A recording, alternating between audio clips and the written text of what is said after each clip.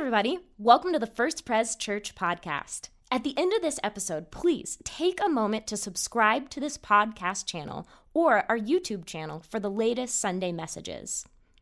We're so glad that you're listening, and we are praying that the following message inspires you to take your next steps towards Jesus.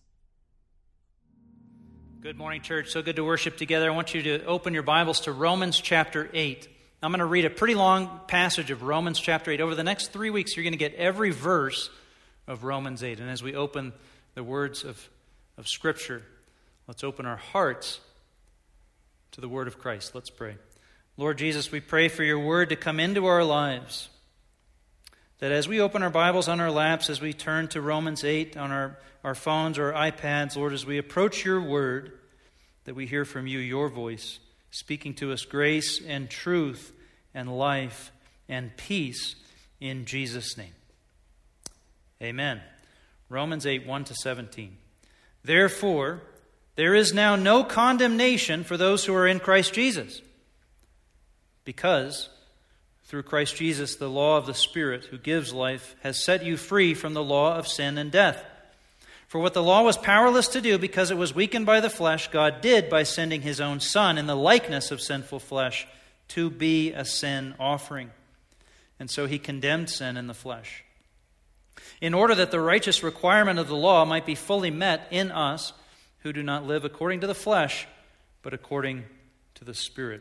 Those who live according to the flesh have their minds set on what the flesh desires, but those who live in accordance with the Spirit have their minds set on what the Spirit desires. The mind governed by the flesh is death, but the mind governed by the Spirit is life and peace. The mind governed by the flesh is hostile to God. It does not submit to God's law, nor can it do so. Those who are in the realm of the flesh cannot please God.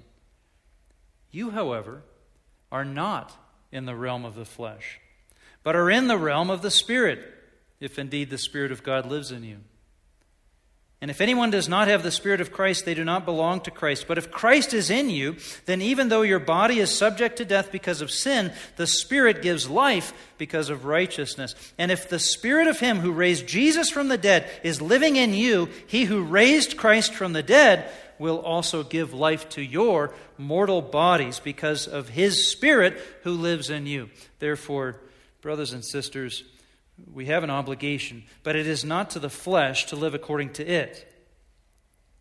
For if you live according to the flesh, you will die. But if by the Spirit you put to death the misdeeds of the body, you will live. For those who are led by the Spirit of God are the children of God. The Spirit you received does not make you slaves, so that you live in fear again. Rather, the Spirit you received brought about your adoption to sonship. And by him we cry, Abba, Father. The Spirit himself testifies with our spirit that we are God's children. Now, if we are children, then we are heirs, heirs of God and co-heirs with Christ, if indeed we share in his sufferings, in order that we may also share in his glory. This is God's word. I've come to believe Jesus brings life. Well, friends, how about this 2020? What do you think? I thought I was ready to see 2019 walk out the back door. How about 20? You got any opinions about 2020? I like these memes that are going around about 2020 plans. The plans I had for 2020 and what actually happened. Let's look at one. Here's the plans I had. Just walking, it's looking great. And here's what actually happened. That's 2020 for you right there. Or the plans I had, what could possibly go wrong? Here we go. Whoops. Watch out. 2020 coming your way. Or one more, this is my favorite one. Here's my plans. I'm going to win the office chili cook-off, but oh no! That's 2020 for you. 2020. Friends, we're just about at the halfway mark of this year. And I don't know about you, but I'm ready for a turnaround. I'm ready for something to shift, something to change. Maybe the back half of 2020 will make up for the first half. Now, if that's going to happen, it's got to be pretty darn good. I mean, we're going to have a crazy 6 months to make up for the first half of 2020, aren't we? But it's possible. 2020 could be the best year of your life, of our lives. God's up to something big. As a friend of mine said, 2020 might not be the year we wanted, but it might just wind up being the year that we needed. For God to do His work in us, to shape us, to soften us, to prepare us to serve Christ with greater effectiveness, with greater faithfulness than ever we have. I'm ready for a turnaround. There's nowhere to look for a turnaround quite like the cross of Christ. The cross of Christ. The fulcrum, the hinge point, the linchpin, the hinge of history, where everything turns around the cross of Christ. It's where Jesus turned death into life. If that can turn around, anything can turn around. Anything is possible in the power of Jesus Christ, the power of His cross. What have you come to believe? I've come to believe that Jesus brings life. In fact, I've come to believe that Jesus has won eternal life for us through His death on the cross. In John 6, the things that Jesus had said made many of the disciples walk away too much. And so Jesus asked His closest friends, "What about you? Are you going to go? Are you going to go? Or are you going to stay with us?" And Peter said, "No, we're going to stay. Besides," he said, John 6:69, "we have come to believe and to know that you are the Holy One of God." We have come to believe. That's faith, believing in something that maybe you can't see. I've come to believe. But then Peter doesn't stop there, does he? He says, I've come to believe and to what? To know. To know. You see, belief is faith. And after that leap of faith, after putting that faith in Jesus, they came to know that it was true. Having put their faith in Jesus, they found that their faith was well placed. And they came not just to faith, not just to believing, but to knowledge. Knowledge of God. Knowledge of Jesus Christ. A saving knowledge. See, faith leads to knowledge. You take a risk on faith, you actually come to know Jesus. What have you come to believe? And what will you come to know in Jesus Christ? We're walking through the greatest story ever told. Your story with Jesus is your greatest story. And it starts with this. God loves you. God loves you. You might not believe it, but it's true. And then we recognize, number 2, that something is wrong. Your sin separates you from God. You might not like to hear that, but I think if you're honest, you can see it's happening. It's real. It's in the world and it's inside you. And number 3, what we talk about today, Jesus died for your sins. You might find it humbling, but you need and you have a Savior in Jesus Christ. For the 2 weeks that follow, we're going to talk about how, number 4, God has a plan for your life. Believing in Jesus Christ is just the beginning of a life knowing God. The Bible calls it eternal life. Eternal life. But today, Jesus died for your sins. Verse 1, therefore, there is now no condemnation for those who are in Christ Jesus. Because through Christ Jesus, the law of the Spirit who gives life has set you free from the law of sin and death. God loves you. Your sin separates you from God. Separated from God, you are separated from the author of life. You are trapped outside the banquet. You are enmeshed in your own worst self, and you can't find your way out. You are separated from the author of life, and separated from the author of life, your life begins to fade. You're subject to death. Death itself starts to work in to your body. It starts to work in to your life, and your life begins to fade and to ebb away. Condemnation. But now, in Jesus Christ, there is no condemnation. No condemnation. How does that happen? Remember Romans 6, for the wages of sin is death, but the gift of God is eternal life in Christ Jesus our Lord. No wages of sin.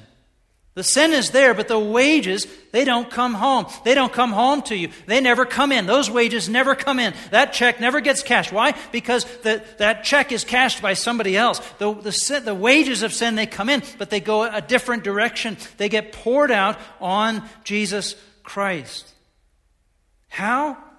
How do you come to such a turnaround that there is sin, but there's no condemnation? How do you get to a place where your sin does not bring the wages of sin into your life? Well, it's by Jesus stepping in. It's by the intervention of Jesus Christ. Look at verse 3. For what the law was powerless to do, because it was weakened by the flesh, God did by sending His own Son in the likeness of sinful flesh to be a sin offering.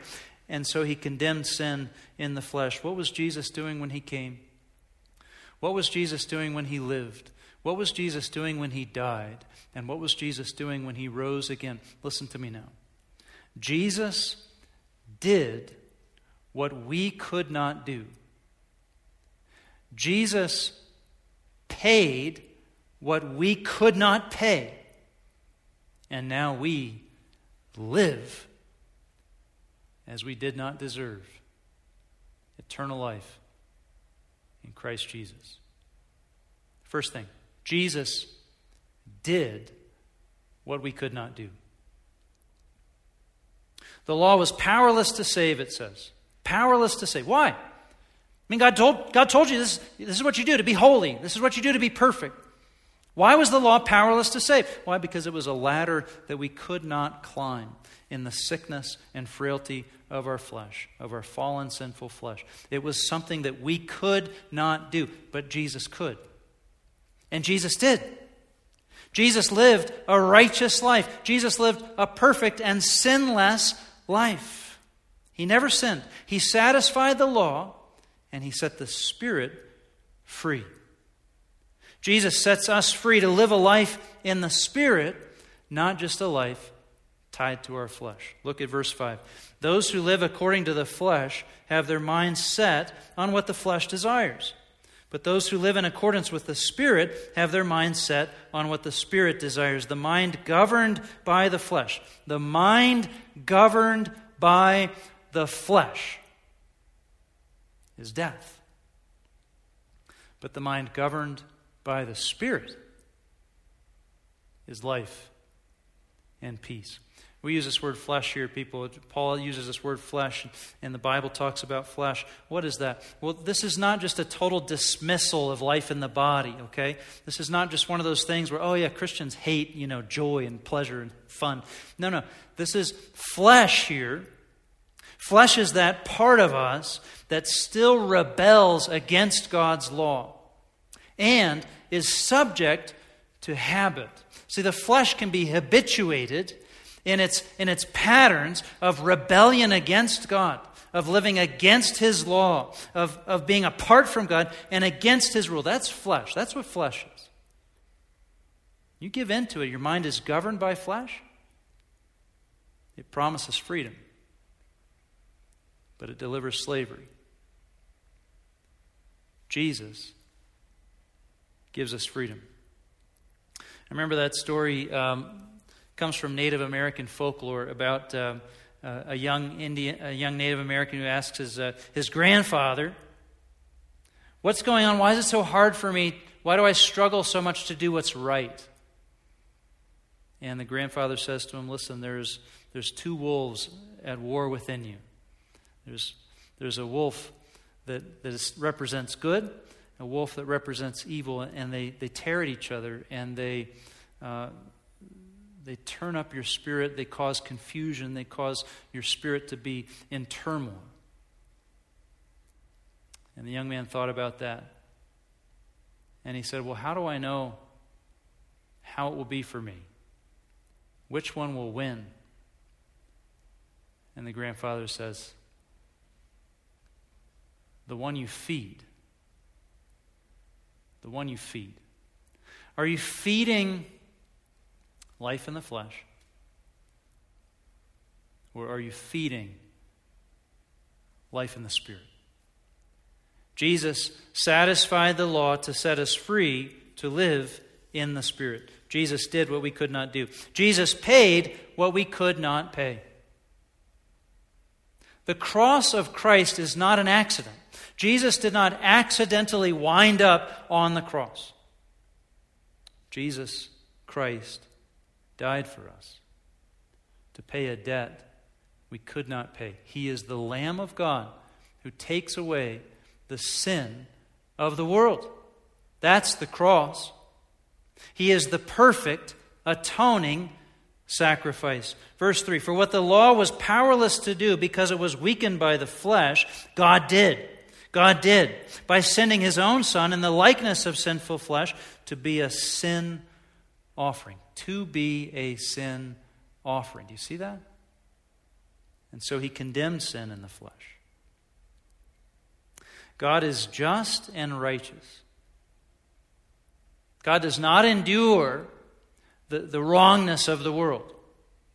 God is just and God is righteous. And God pours out wrath on injustice and unrighteousness. Jesus received that wrath in His flesh, on the cross, on our behalf. It was a debt that had to be paid by a human in human flesh. And so what did God do? God sent His Son to take on human flesh, to become man, so that the wrath could be poured out on Him and not on you and me. Remember 2 weeks ago, Romans 5, God demonstrates His own love for us in this: while we were still sinners, Christ died for us. How do you get a turnaround? There's no turnaround like what Jesus did on the cross. Everything that was ours by way of our sin, our disobedience, our rebellion, our anger, our selfishness, everything that we deserved, all the punishment, the condemnation that we justly deserved, our just deserts, was laid on Christ. And He took it so that you and I could receive forgiveness and freedom and the life He won for us. Jesus did what we could not do. He paid what we could not pay. And now we live as we did not deserve. See, what Jesus did on the cross was so much more. He didn't just go to the cross to wash your soul clean for the afterlife in heaven. No, Jesus, He went to the cross to initiate a turnaround, a restoration of the harmony and order and beauty of the song of all that God intends for all His creation. And now we can live differently. There's a different way of life right now in Jesus Christ. You can live a free life in Jesus Christ. Life and peace, it says. The life governed, the mind governed by the Spirit is life and peace. Not bound to the flesh, not limited by the carnal life. There's a new way of life. There's a new way that you can live in the Spirit. It's different from the way that you have lived in the past. You can find freedom in Christ, power in Christ. There's a new way of life defined and opened up to all who believe in Christ Jesus and receive Him as Savior and Lord. What does it look like? Look at verse 9. You, however, are not in the realm of flesh. You're extracted from a realm. You're not in the realm of flesh, but you are in the realm of the Spirit. You are entered into a new realm, a new way of life, if indeed the Spirit of God lives in you. If anyone does not have the Spirit of Christ, they do not belong to Christ. But if Christ is in you, then even though your body is subject to death because of sin, the Spirit gives life because of righteousness. And look at this now. Look at this. And if the Spirit of Him who raised Jesus from the dead is living in you, He who raised Christ from the dead will also give life to your mortal bodies because of His Spirit who lives in you. The Spirit of God is power within you for a new life that begins right now. Extracted from the realm, the limitations of life in the flesh, and lifted into life in the Spirit. The Spirit of God is power within you. Power for life and righteousness. Power for restoration and peace. The same power that raised Jesus from the dead is at work in you if you're in Christ. It names you a child of God. Go on, verse 14. For those who are led by the Spirit of God are the children of God. The Spirit you received does not make you slaves, so that you live in fear. Are you sick of living in fear? The Spirit of God does not make you slaves that live in fear in the realm of the flesh, running toward death. No, there's something else. The Spirit that you received does not make you slaves so that you live in fear again. Rather, the Spirit you received brought about your adoption to sons. You're entering a family, and by Him we cry, Abba, Father. The Spirit Himself testifies within our spirit that we are God's children. The Spirit of God is talking to your spirit, and it's reminding you every day you're a child of God. That's how the turnaround happens. Christ satisfies the law, lives a perfect life of righteousness. Then He lays that life down on the cross to absorb the debt that we owed. When Jesus died, He didn't die for His debt. He didn't have any debt. He lived a sinless life. And only a debtless, sinless life could pay that debt. So He paid that debt. He became sin for us, so that sin could be condemned in His body. And you and I, we could receive no condemnation. No condemnation. He took what we deserved so that we could have what He deserved. We could be called children of God. We could even call God Father, Abba, Father. Kept in the family of God. Protected in the family of God. We could call God Father. Today's Father's Day, and it's a day we give thanks for the fathers in our lives, celebrate fathers and fatherhood. It's a day, it's celebrate men, right? Come on, let's go, men. Men get a bad rap. We're just grateful for men, and I'm grateful for my father and for fathers in my life. But I'm telling you, the greatest turnaround of all is that I get to call God Father. That I get to call God Father. The Spirit you received brought about your adoption to sonship, daughtership. And by Him we cry, Abba, Father, Abba. There's something very special about Jesus when He taught the disciples. He said, teach us how to pray. He said, pray like this, say, our Father, Abba. Reach out to God. Let the Spirit of God rest in your heart, calling out to God. It's Abba. It's a very intimate term, Abba. You'd hear kids call out to their dad, Abba, Abba.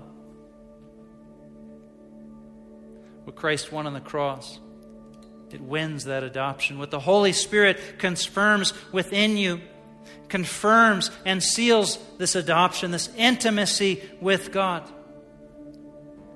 See, God loves you. Your sin separates you from God. Jesus died for your sins. He died for your sins. He knew the cost to bring you home. And He was not ashamed to call you a brother a sister, adopted into the household of God. Jesus died for your sins, and now you can be at home with God the Father, your Father, Abba. You are His. He is yours. I've come to believe that Jesus brings life. We want you this week to take time in your journal, your greatest story journal, and turn to week number 3 and talk about that time when you first understood what Jesus did on the cross. The sacrifice He made. How He died for you. And the turnaround and the new life that's possible in Him. We want you to write that down. It's your greatest story. I'm looking for a turnaround. The cross of Christ, the hinge of history, the linchpin of being. This is the point, this is the fulcrum that can leverage a turnaround from death to life. It's powerful enough to bring a turnaround to your life. Come to the foot of the cross. It's the place where your life can turn around right now, out of flesh and into the Spirit, out of the flesh that leads to death and into the Spirit that brings life and peace, out of selfish and destructive, self-destructive patterns that hurt us, hurt those around us, into a selfless life given away to Jesus and His purposes and His mission, into life-giving patterns of righteousness and justice and blessing. Now is the time for an ultimate, eternal turnaround, and it's available to your heart right now. Right now. Right now. In another letter, Paul wrote, I pray that the eyes of your heart may be enlightened in order that you may know the hope to which He has called you, the riches of His glorious inheritance in His holy people, and His incomparably great power for us who believe. That power is the same as the mighty strength He exerted when He raised Christ from the dead and seated Him at His right hand in the heavenly realms. I want to pray. I want us to pray that the eyes of your heart would be opened right now. That you would not only believe, but that you would know that Jesus brings life. That a turnaround is possible. A heart of stone can be exchanged for a heart of flesh. A life bound to self-destructive patterns can turn around and be a life of blessing. It can happen at the foot of the cross. I want to ask you to pray with me. I'm going to lead us in prayer, and I'm encouraging you, no one prays alone. Maybe you pray every day. Maybe this is the first time that you feel the courage to open up your heart in prayer and conversation with God. I want you to pray along with me, inviting Jesus into your life. Jesus who brings life. Would you bow your heads? Would you close your eyes? And as I pray these words, you simply follow along with me and learn to pray. Learn to open your heart to God. Bow your head, close your eyes, and follow after me as we pray. Lord Jesus, I need a turnaround. Open the eyes of my heart, that I may believe and may know. Forgive my sins. Fill me with your power. Thank you for giving your life. Now I give you mine. In Jesus' name. Amen. Amen.